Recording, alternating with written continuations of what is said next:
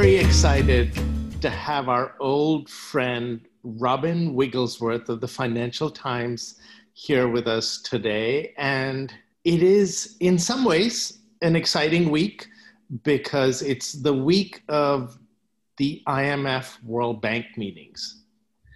And it would be exciting if we thought that they were coming up with all of these wonderful creative solutions to save the world from the upcoming sovereign debt crisis that I am convinced we are going to see. But from all of the reports I've been getting, maybe that excitement should be dampened down.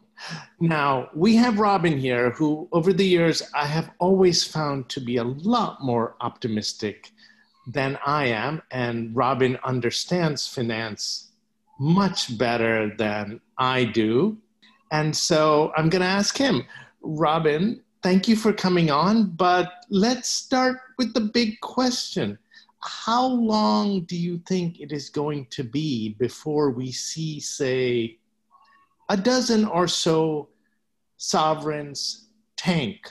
Well, that's a great open question. I mean, hi, Mark. Hi, me too. Thanks for having me. I wouldn't say I'm an expert at this, but at least I talk to lots of experts, people like you. So I'll have a stab at that. I mean, it's hard to say. I would have thought that we would have had a dozen by now, frankly. I thought the scale of the shock that came in March was so unprecedented in its size, its nature, its scope, and its depth, and its suddenness, that I would have thought things would have been really a lot bleaker now than they are. But that doesn't mean that things aren't bleak, of course. I mean, one of the reasons why things haven't completely fallen to pieces is that central banks, led by the Federal Reserve, but followed by pretty much every major central bank and quite a few minor ones as well, have really gone to unprecedented lengths to make sure that what threatened was obviously a public health crisis of gargantuan proportions shouldn't escalate into a financial and economic crisis on top of that. Now, the problem is, of course, that central banks can really help a lot with liquidity problems, but solvency problems are a different matter. And clearly there are a lot of countries that, went into this crisis in pretty precarious shape. And we've already seen a few of them sort of totter on the edge. Zambia being the obvious one that is now locked in talks with creditors, and that looks like it's going to end up being, at least possibly end up being, a hard default. Now, who follows? It's hard to know. I'm sure there will be few before the end of the year. The question, of course, is whether we have any of the really big countries and whether that creates a domino effect. Because frankly, the world will survive, the rest of sub-Saharan Africa will survive if Zambia defaults. Most of the losers are obviously the Zambian people and creditors in London and in New York and a few other places. But if we have one of the major countries, then you can see things snowball quite quickly. And that's what I'm worried about. But touch wood, I don't think we'll see a dozen by the end of the year, but I do think we'll see a dozen by the end of 2021. Well, there's an interesting distinction you alluded to between maybe having 10 or 12 relatively smaller economies that are presented with the need to restructure, and having somebody like, say, Italy. And so I'm wondering if we can get you to talk a little bit about what you think the likelihood is of one of the big countries running into real financing difficulty. I was just looking at the FT's headlines the other day, and one was reporting on the IMF saying, look, the pandemic's going to cause lasting damage to living standards along the lines of the Depression. And then right beneath it was the headline that Italy sells interest-free bonds. And so the juxtaposition is sort of interesting. Do you think that Europe has, I can't imagine you're going to answer this question, yes, but do you think Europe has permanently solved the Italy problem? and if not, what do you think the likelihood is that we're going to see the Italian debt pile get to crisis stage in the near future? I'm going to add to Mark's question, because my version of the question is the world of finance completely crazy? I mean, the idea that Italy is borrowing at zero, essentially, and that everybody seems to be confident about them, even though presumably one of their crucial industries, tourism, has gone to zero, at least in terms of high-end American tourists, but I think internal European tourism has really been knocked down too. How are we all of a sudden confident about Italy? This just, and then, okay, I can't stop but go on. I mean, Vitor Gaspar today, I think the headline in the Financial Times is telling rich countries, which presumably now we think Italy is one of these rich countries, go on, borrow even more because, I don't know what, because you don't have to ever pay it back. Robin, you have to explain to us what's going on with the world. Well, the short answer is that, markets be crazy. And that's, one of the reasons why I do love covering them, because you do see some odd juxtapositions, like biggest economic crisis since the Great Depression, countries borrowing at zero interest rates or below zero real interest rates. I mean, it is weird, but basically it boils down to that central bank stimulus that I mentioned. And I just think people don't quite grasp the scale of it because the numbers are just crazy. But just to put it in context, globally, central banks have on average been buying $15 billion worth of bonds a day in 2020. That means that just in the time we've been speaking now, central banks would have on average bought another $20 million of bonds just in a couple of minutes. Now, the question is, how long can this continue? Can central banks really solve all these issues caused by the pandemic, the enormous economic damage that virtually every country has suffered? And obviously we can see some of that stimulus already, be pared back, or maybe not pared back, but the scope of it is being reduced. That $15 billion a day, was very heavily front-loaded in March and April, and it's slowing down a little bit. A lot of government support packages are also slowing down, and that's what the IMF is really worried about. That, and the reason why the devastation isn't even worse is that governments did act with far more alacrity than they did after the financial crisis in 2008. They kind of dusted off that playbook and implemented it almost immediately, which is, something that took us almost a year in 2007, 2008. But I do think whether the stimulus continues at this pace or whether they get more, I think some of the biggest effects that people don't appreciate enough could actually linger for quite some time. So if we turn the clock back to 2009, at the time, everybody thought interest rates would be normalized, in inverted commas, at some point. Obviously, whatever normal might mean, but people generally only disagreed about when that would happen. As in, there were people that were in the low for longer camp, it was called, or the new normal, where they thought interest rates would stay low for a long time. But by that, they meant 4 or 5 years, maybe. And some people thought interest rates would be normalized within a year. Now, the argument was basically just about when are things returning to normal. Today, there's been this radical shift in expectations among investors, bankers, and quite a lot of ordinary people as well. A lot of people think that positive inflation-adjusted interest rates, real interest rates, are going to be negative for forever. I mean, it's the kind of stuff that people think they'll be telling their children about, their grandchildren about. And that has huge implications for what you're willing to pay for pretty much any financial asset. If you know that basically you're going to be losing money in sovereign bonds after inflation for the next 10 or 20 years, which is what people are pricing in now, that has huge implications for emerging markets, for Italy. Now, that doesn't mean that helps countries that are just too deep in the hole, solvency-wide, countries like Zambia. So if you were a pretty shaky creditor going into this, then it's hard to see how you are in better shape after this. But countries like Italy, they don't have their own central bank per se. It's not a national central bank, but it is a European-wide central bank that still seems committed to the idea of being a pan-European central bank. And as long as they buy bonds, or create money to buy bonds, it can continue for a lot longer than people expect. I mean, look at Japan, which has a debt to GDP ratio far north of what Italy has.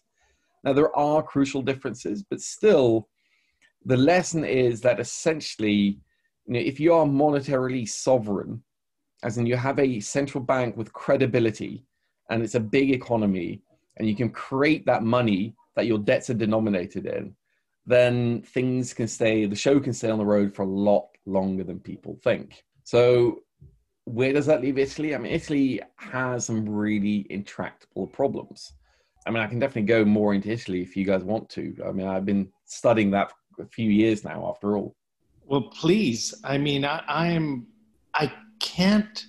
speechless, because it wasn't that many months ago that Mark and I were talking to senior Italian economists who were desperately worried about, whether or not including, modifications to collective action clauses would increase the yields on Italian bonds ever so slightly, and that would reduce their ability to pay healthcare costs. And I mean, nothing has improved other than fake money and being thrown at everybody. And then now all of a sudden we think that the problems are gone. Everybody's going out planning new vacations, best I can tell. Yeah. I mean, it really does seem like we think all of the old rules of fiscal behavior and the need for austerity were wrong. And we have this new understanding of macroeconomics that, I never understood anyway, but now it seems to be even more hocus pocus. And Italy seems to be the prime suspect here. I mean, they have a debt stock that could take the entire globe down. Yeah.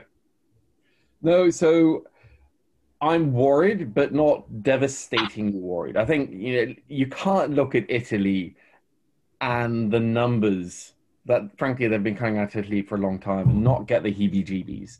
Let's take the pros. I mean, on one hand, there are very few financial problems that can't be solved, that can't be balmed at the very least, by the unfettered use of electronic printing presses. If you can create money at will with a click of a button, then there's a lot of things you can do. So, as I said, Italy doesn't have its own central bank, but it still has the ECB. And as long as they're part of that, then I suspect the ECB's support will be extremely strong and resilient, partially because, as you point out, if something bad happens to Italy, then that's not just a Italy problem. It's not even a European problem. That's a global disaster. So, Robin, just following up on this, the insides of the European financial authorities very well. You lived through the Greek crisis. You were reporting on what was going on in Europe through that. And I have the memory of that every time I have been anywhere near the European Central Bank, that the primary topic of conversation inevitably was how precarious the situation in Italy was. And only then would you start talking about all the other countries. I mean, this is after Greece, of course. And I am getting the sense from the press accounts, at least, that maybe the European Central Bank and the European authorities, including the German authorities, have just decided, we're just going to bail you out. That it's no longer you're on your own if you screw up your finances. Now we've moved to a philosophy of we will bail you out. Is that possibly the answer? Well, yes, because they're not on their own. If Italy goes down the drain, then you'd worry about the solvency of the entire European banking sector and, frankly, the entire banking sector and financial system globally. And I think your point that, is this something that we just didn't understand? Was this kind of voodoo economics? And I do think like the understanding of economics has evolved quite significantly since the Eurozone crisis, where I think people realize, first of all, central banks can do a hell of a lot when they control the printing presses. But secondly, also that if you're a monetary sovereign, then frankly, you can do a lot of things. I mean, essentially what the ECB is doing is printing money, buying Italian bonds. It can just forgive all the Italian bonds it buys, and it needs recapitalization, but that could be easily done. Or it can just create the money to recapitalize itself. I mean, these are kind of accounting gimmicks and games almost. But as long as, you don't suffer kind of Zimbabwean currency collapse, which, for a currency of the size of the euro, this doesn't seem likely either, or it's a financial system as big as it is Europe, there are many reasons why that won't happen. But there are some huge issues with Italy that actually boil down to some slightly more boring technical and practical and political. I mean, for example, the ECB wants to buy bonds in proportion to what it calls its capital key, the proportion that each European economy makes up of the ECB. But it can't just buy Italian bonds, so it has to buy German bonds in the same proportion. Of course, Germany doesn't need that help. That's one of the reasons why German bonds, are negative going out many, many years. But at some point, there is a theoretical upper limit to how much Italian bonds the ECB can buy. It might start hitting that. It can work around that way, but, it's a practical issue that could create real life consequences if they don't sort it out. If even there's a whisper or a glimmer that the ECB is not wholeheartedly backing Italy. Well, this is the thing that strikes me most significantly, Robin, and maybe this, I can ask you this question and then we can take a short break before shifting gears. But it was so recently when the political commitment within the Eurozone to keeping Italy as a member was called into question almost every day, it seems. And if you look at the political steps, sort of independent of what the ECB has done, but the political steps between then and now, they've been relatively halting half measures. There's the recovery fund, depending on who you ask, is a big deal or, not really much of a big deal. It's just, how confident are we if part of the reason why Italy's borrowing costs are so low is people have come to believe that the political commitment is there? And I think this is really the heart of MeToo's question. Like, how confident are we that that perspective can't be shaken fairly easily? I think it can be shaken. I don't think it'd be shaken easily. I mean, if you think about Greece probably had the best case of all countries to actually just leave the euro and default and let the chips fall where they may. But even Greece blinked. Despite, all the brinkmanship, all the grandstanding, Greece fundamentally thought the costs were too high. Italy has better cards to play. And if you go by the old adage that, if you owe the bank $1,000, you have a problem. If you owe the bank $1 million, the bank has a problem. Italy can play brinkmanship a little bit more aggressively than Greece could. But fundamentally, I think people think and know that there's a limit to what Italy is not going to basically bankrupt its entire citizenship and all its banks and its entire financial system and most of the companies and the government just for the hell of it. So there could be some external political shock that makes that possible, and that could shake things. But at the moment, people think that's not likely to happen.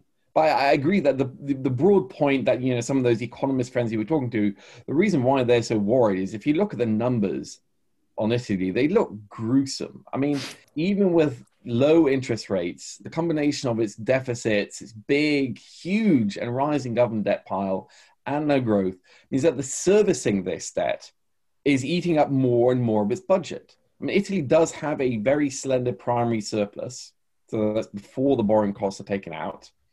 But the interest payments consume around 60 billion euros a year. That's more than a tenth of the entire tax revenues of the country.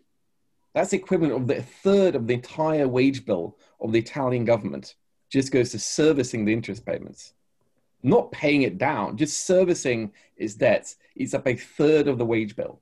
It's 15% of all social payments, all unemployment, sick leave, maternity leave, everything that Italy pays out. That debt is the equivalent of 15% of that. In the long run, that's the kind of stuff that creates, rightly or wrongly, political dissent of varying degrees of severity. And Italy is one of those countries where the support for Europe and the euro is low and has been slipping for quite a while. And that is the worrying thing. I think all things being equal and assuming nobody does anything dumb, Italy can actually have a big and growing debt pile for quite a while. I mean, we're talking years. I mean, possibly in perpetuity, depending, how the ECB responds. In practice, there are all sorts of thorny, longer-term issues that might need to be sorted in the short term to have a bit of a course correction there and make sure that Italy isn't something that goes on the front page of the FT 2 or 3 times a year, essentially. Well, that was a more optimistic answer in some respects than I had hoped, but there was enough doom and gloom in there that Mitu at least will be very happy. So maybe we can take a break and Mitu can do a little dance for joy to get it out of his system, and then we can come back and talk in just a couple of minutes. So this is a good point to transition, and I guess I wanted to get your thoughts, Robin, on a question of market structure. If we were having this conversation 10 years ago, I suspect we would have been talking a lot about distressed debt funds. We would have been talking about Elliott, Aurelius, people like that. And yet, in the few restructurings that have happened recently, those funds have not been the key players, and there have been few holdouts, and people are not especially focused on litigation risk in the traditional sense.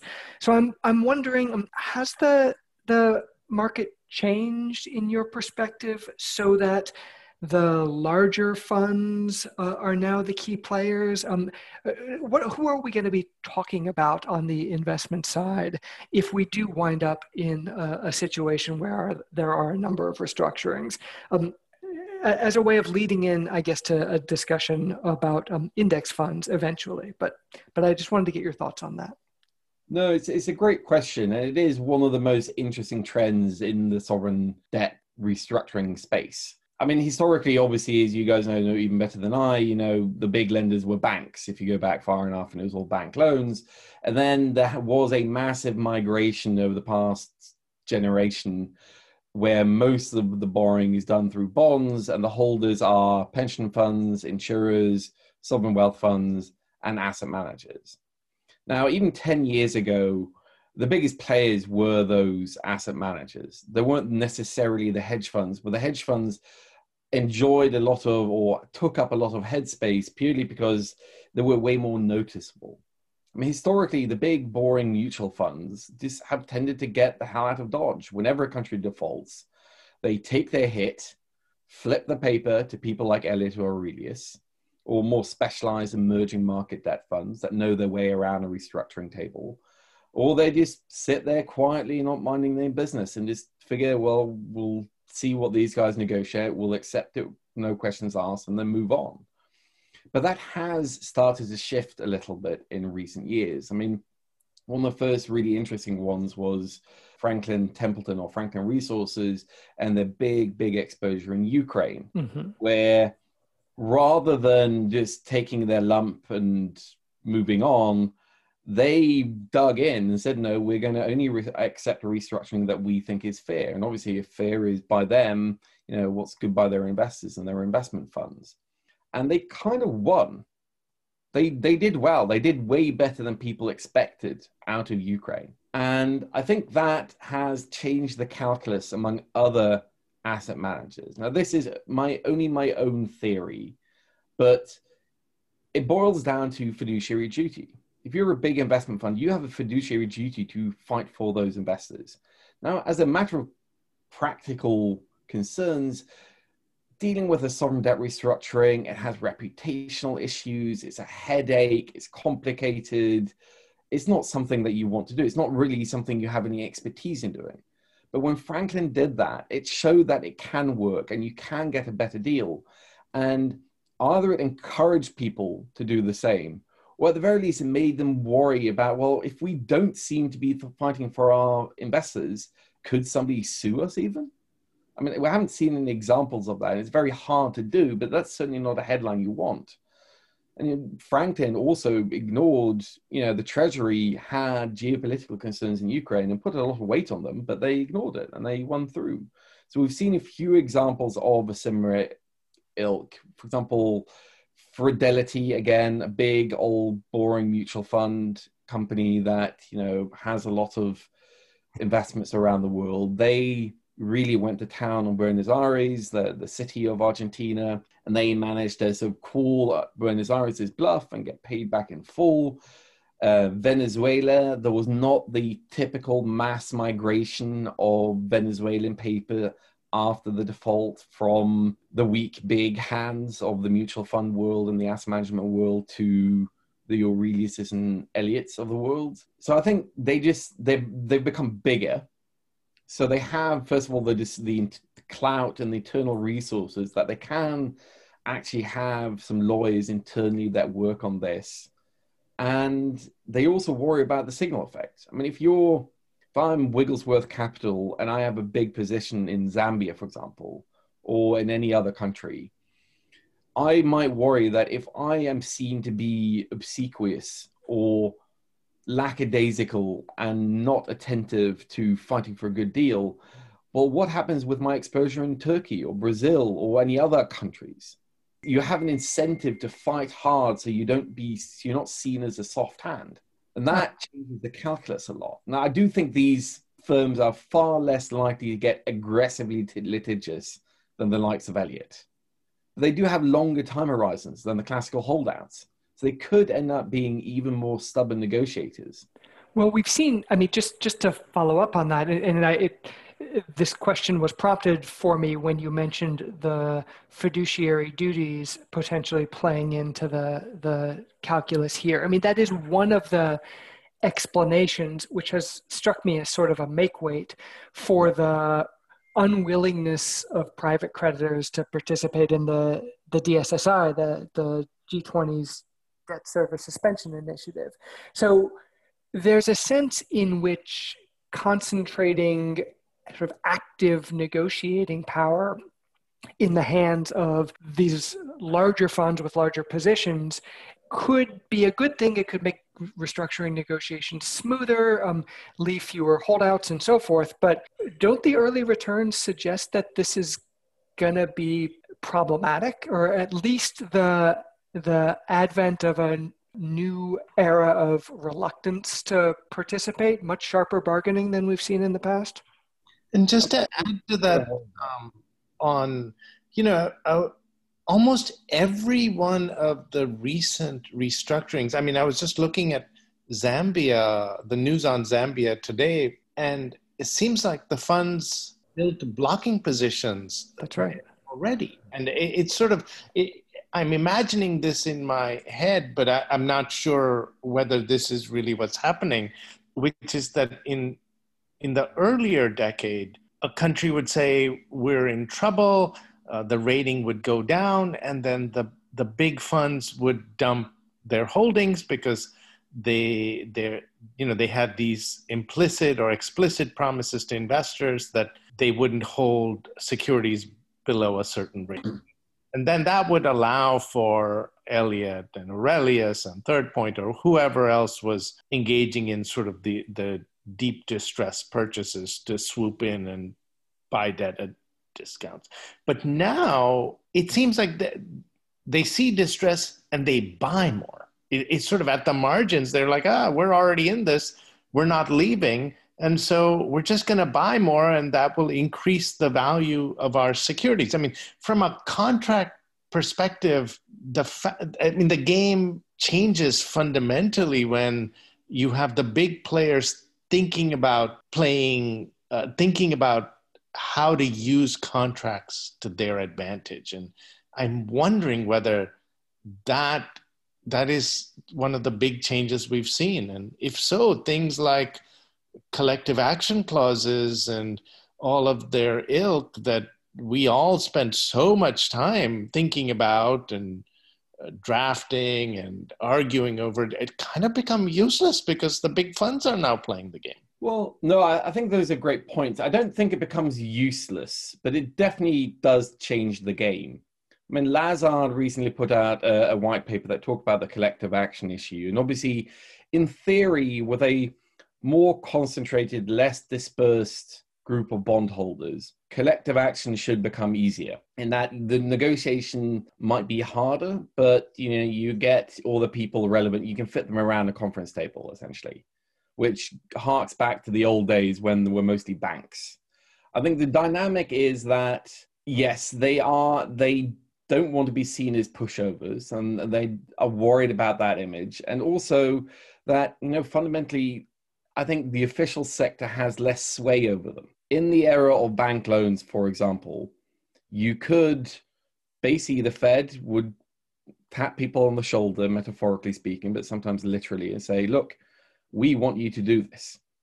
And very few banks would go up against the express wishes of Treasury and the Federal Reserve. But that's kind of the game that it's kind of embedded in the nature of asset managers. A lot of what they do is betting on or against central banks and treasuries. So it's just they just aren't as easily persuaded to do things that they don't think is in their own interests.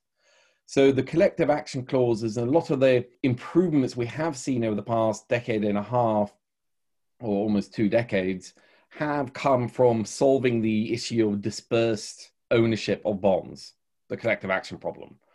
That, I think, still is real, but the name of the game or the nature of the game has evolved as we see fewer, bigger players having a big role in a lot of these workouts. Now, again, I don't think they're never going to be Elliott. Elliott is a very uniquely smart and aggressive firm. And I think there is an issue of reputational issue in that, especially in a time like this, nobody wants to be seen to be the fund that's holding a poor, impoverished, COVID-stricken country for ransom, essentially. But neither do they want to be seen to be pushovers.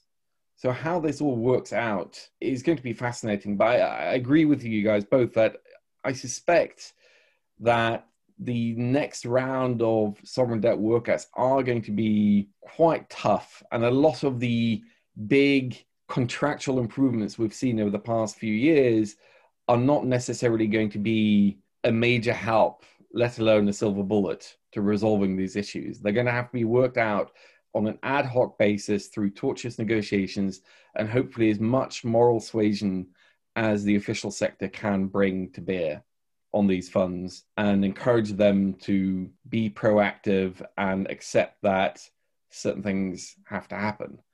Now, the X factor here, of course, is, for example, in Zambia, is the big role of China as a lender to a lot of these countries and, what one should do with that, how they should be treated. Should private sector creditors take massive gargantuan haircuts on money they invest on behalf of US taxpayers and savers and pensioners so that a Chinese state bank can walk away scot-free? I can see the issue why they would find that distasteful and possibly even open them up to a far more damaging reputational issue with their own clients if they do something like that. So, Robin, I want to ask a little bit about China, but then I want to move to the index fund. So I'm going to ask you 2 questions so as to preempt Mark from asking a question in between. So the first question is it possible that the whole China drama we're seeing in Zambia is just a red herring? And I don't know, that's a term we usually use in law school to denote something that's not a real issue. I'm not sure if that's a more widely used issue, but term. But China, when it lends with its own instruments and its own types of leverage, and arguably the Chinese connection and those instruments are not being traded on any sort of market, that Chinese connection stabilizes the country. And so I would think, investors haven't really bothered to know about the extent of Chinese lending, what the terms of the Chinese lending are, whether there's any sort of collateral, so that this sudden interest in making sure China is participating in the debt relief strikes me as perhaps a veil for something else going on. I don't know what else is going on, but I'm just skeptical. I've been hearing this China, China, China. We need more transparency. We need to know what China's lending, what the terms are. And the fact that people are only now asking this makes me suspicious. But the other question I want to ask, so that I grab more of your time than Mark does, because it's all very competitive here, is about the rise of index investing. And a rumor is that you are writing a book on this. And I'm interested in how this rise of index investing in sovereign debt is going to impact the upcoming crisis. Now that we have established that within 6 to 8 months, we're going to have a dozen or so countries going into default. Including Italy. Well, I'm crossing my fingers that that won't happen. To deal with the China issue, I agree, but only to an extent, in that I think it's a red herring in that this was a known issue that might not have been talked about, but everybody knew that China had lent a lot of money to Zambia and a lot of other countries that might end up in distress. And my rule of thumb when it comes to these things is that, the reason why you lend money to Zambia and get a big fat coupon from the country is because they're paying up for the risks. The China was an embedded known risk. Nobody really knew the terms of the loans. I agree they don't trade and all that, but this was known that this was a potential risk that you might find yourself basically de facto subordinated to a very powerful big sovereign lender. And you got paid for those risks and you misjudged, and you should just accept that and move on. So I do agree that to a certain extent has been overplayed, but that doesn't mean it's not real, in that when the IMF goes in and does a debt sustainability analysis for a country, they have to take everything into account, because there have been some very concrete examples where they didn't know about some of the debts were not disclosed. And that has huge repercussions. It can lead to some serial debt crises and economic crises.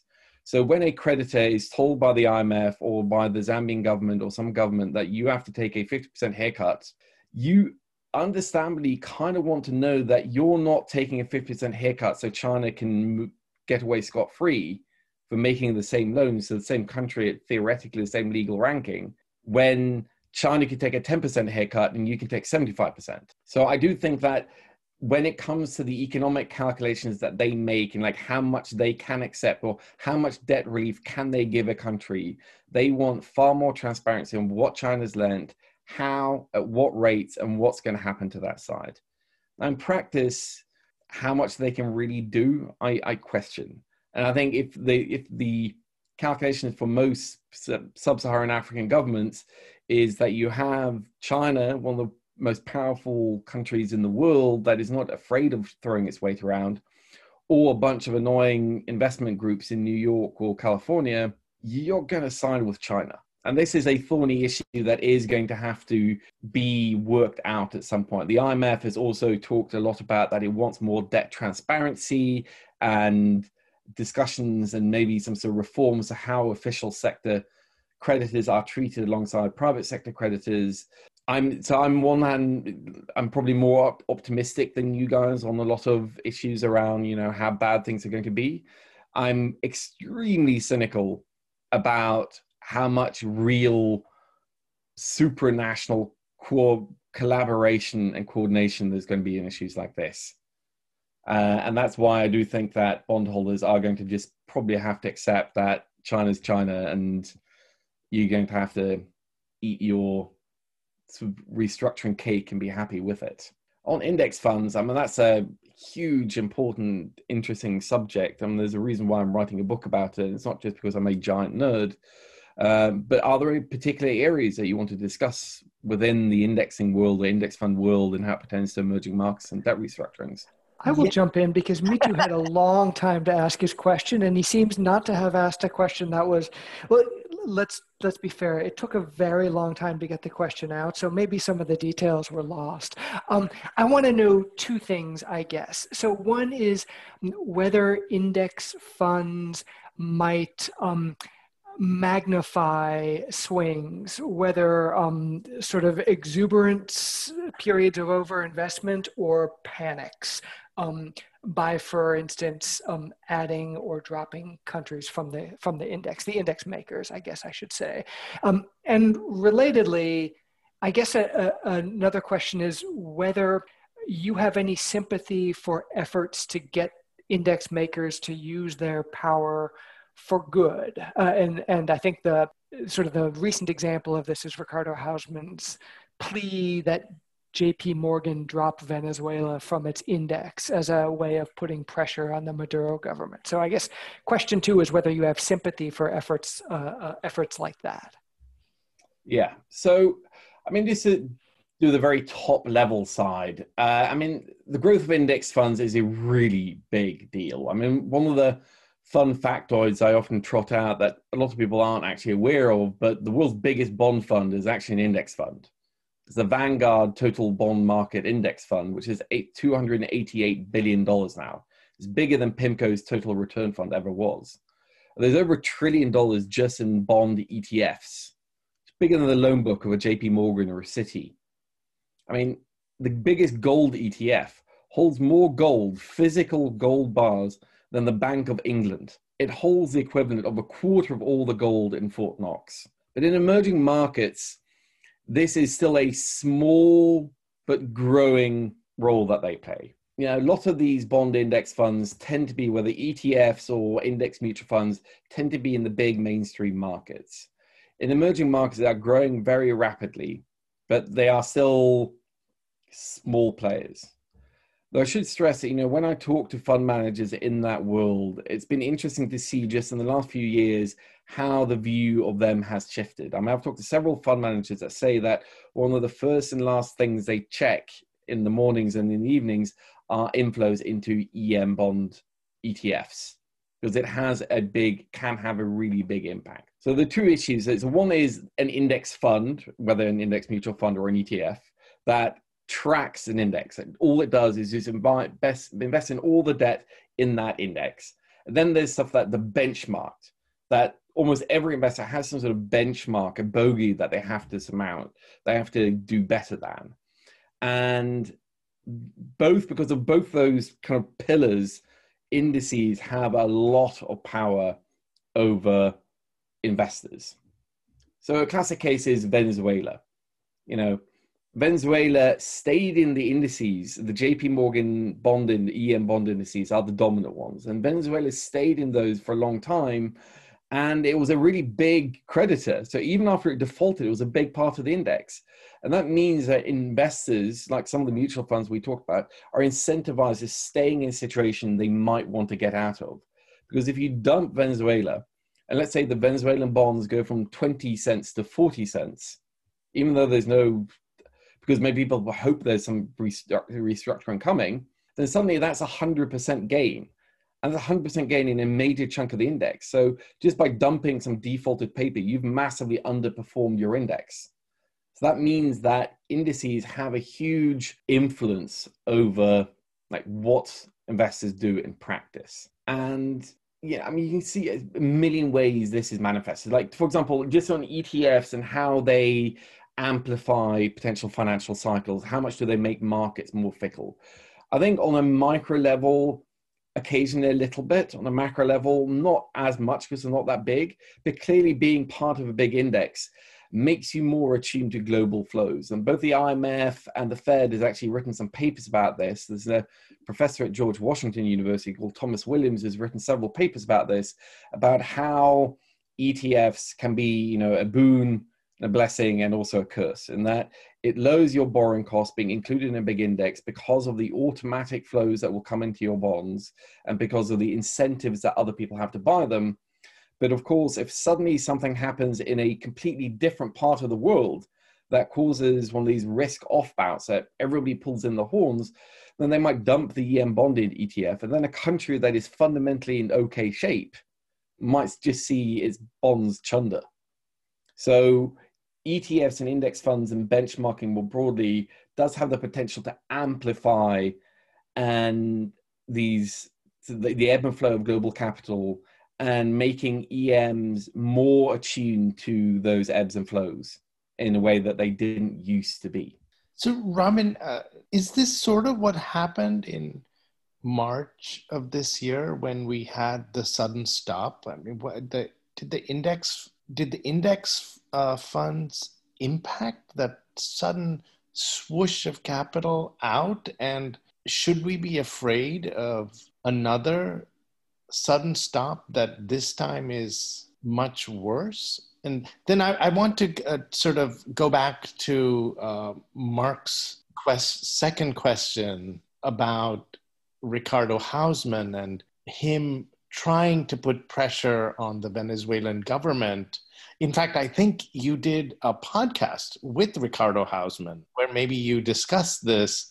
And, he thought that in this world of indexation, maybe the key mechanism to put pressure on the Maduro government was to get JP Morgan to threaten to throw them out of the index. And he didn't succeed in doing that, although the hunger bond, the infamous Goldman Sachs hunger bond, did not get put in the index. But it did make me wonder about the power of an institution like JP Morgan to decide what's in the index and what's not the index. So I realized I probably asked you 5 questions in there, and we promise we'll let you go. We know it's late at night in Oslo, but any parts of that you wish to answer, that would be great. No, I've got plenty of time. The kids are in bed now, thankfully, so you probably won't hear as many squeals in the background anyway.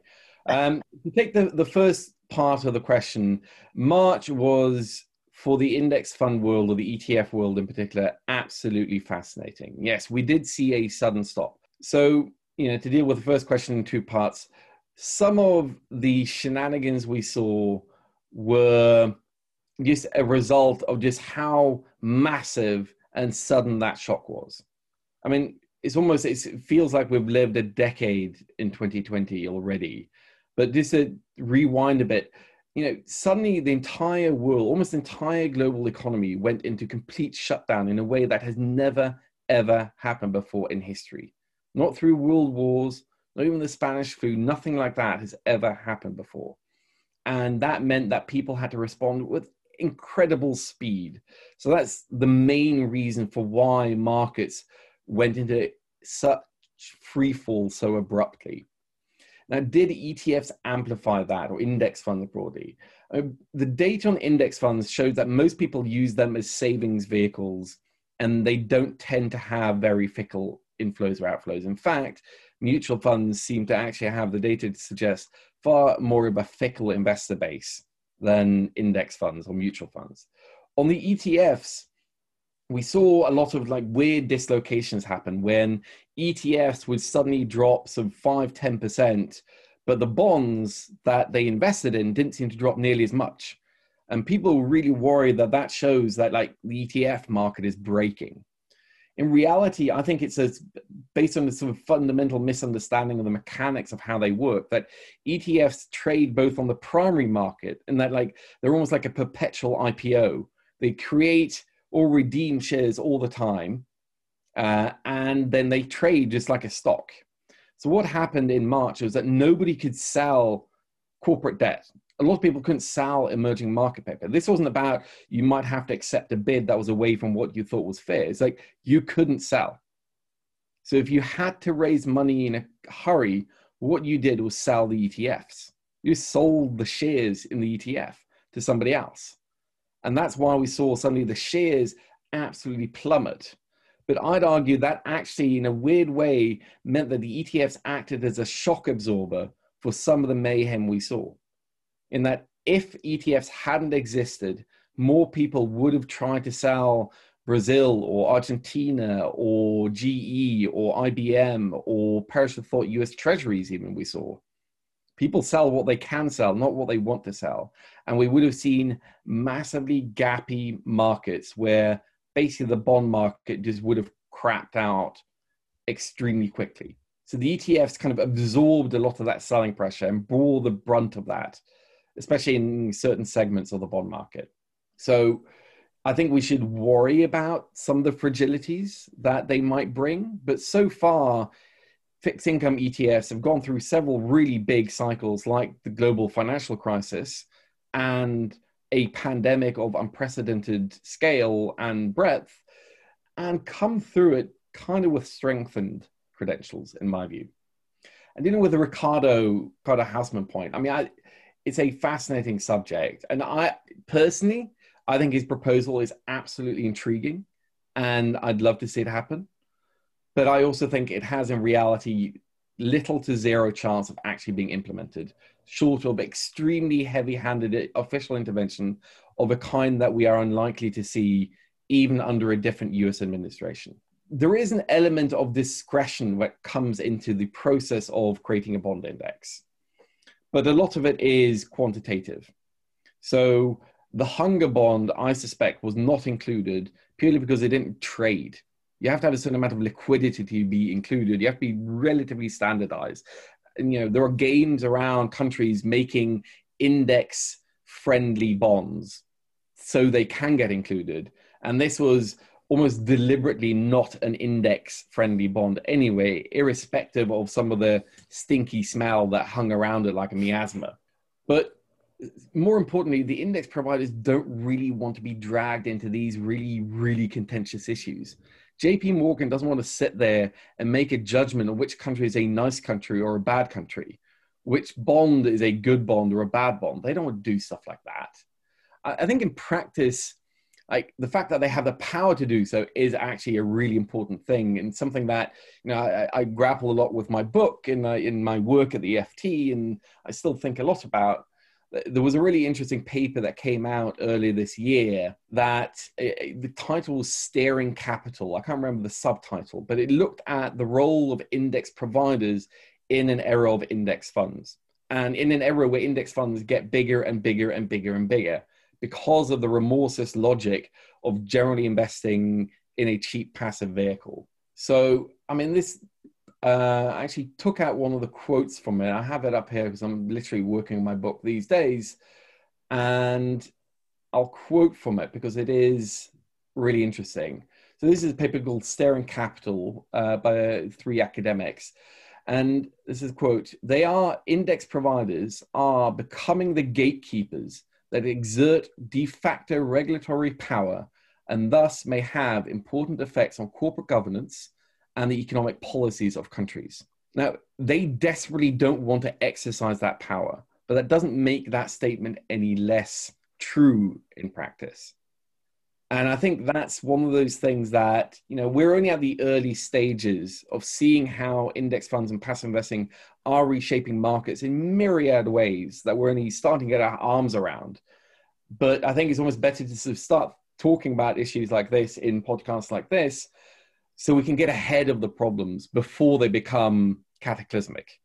And then, we're humans. I'm terrible. I only go to the gym once I've kind of added 10 pounds, right? When I should be going to the gym a little bit every day, maybe. And we're just really bad at dealing with crises until they're a crisis. So we don't get ahead of them. I don't think this is a potential crisis, but there are negative side effects around how the market structure is evolving, the structure of the investment industry is evolving, that has huge impact on how companies are run and how countries are run. And that shouldn't be wandered into obliviously. We should be thinking and talking about these issues now so we maybe get a decent handle on it and have some vague ideas for what the impact could be and maybe how we can ameliorate the downsides while still capturing all the positives that index funds represent. Well, thank you so much for joining us, Robin. We really appreciate you being here. I'm looking forward to the book, and I know I speak on behalf of Me Too when I say thank you for giving us just enough doom and gloom to carry us through to next week. That's a crucial part of each week for us, and now we've got a little more in the tank that we can rely on. So thank you for that. No, absolutely, Joy. I'm so glad I could do it, and yeah, I even got to plug my book, which isn't out for another year, but you know, it's still one of my favorite subjects.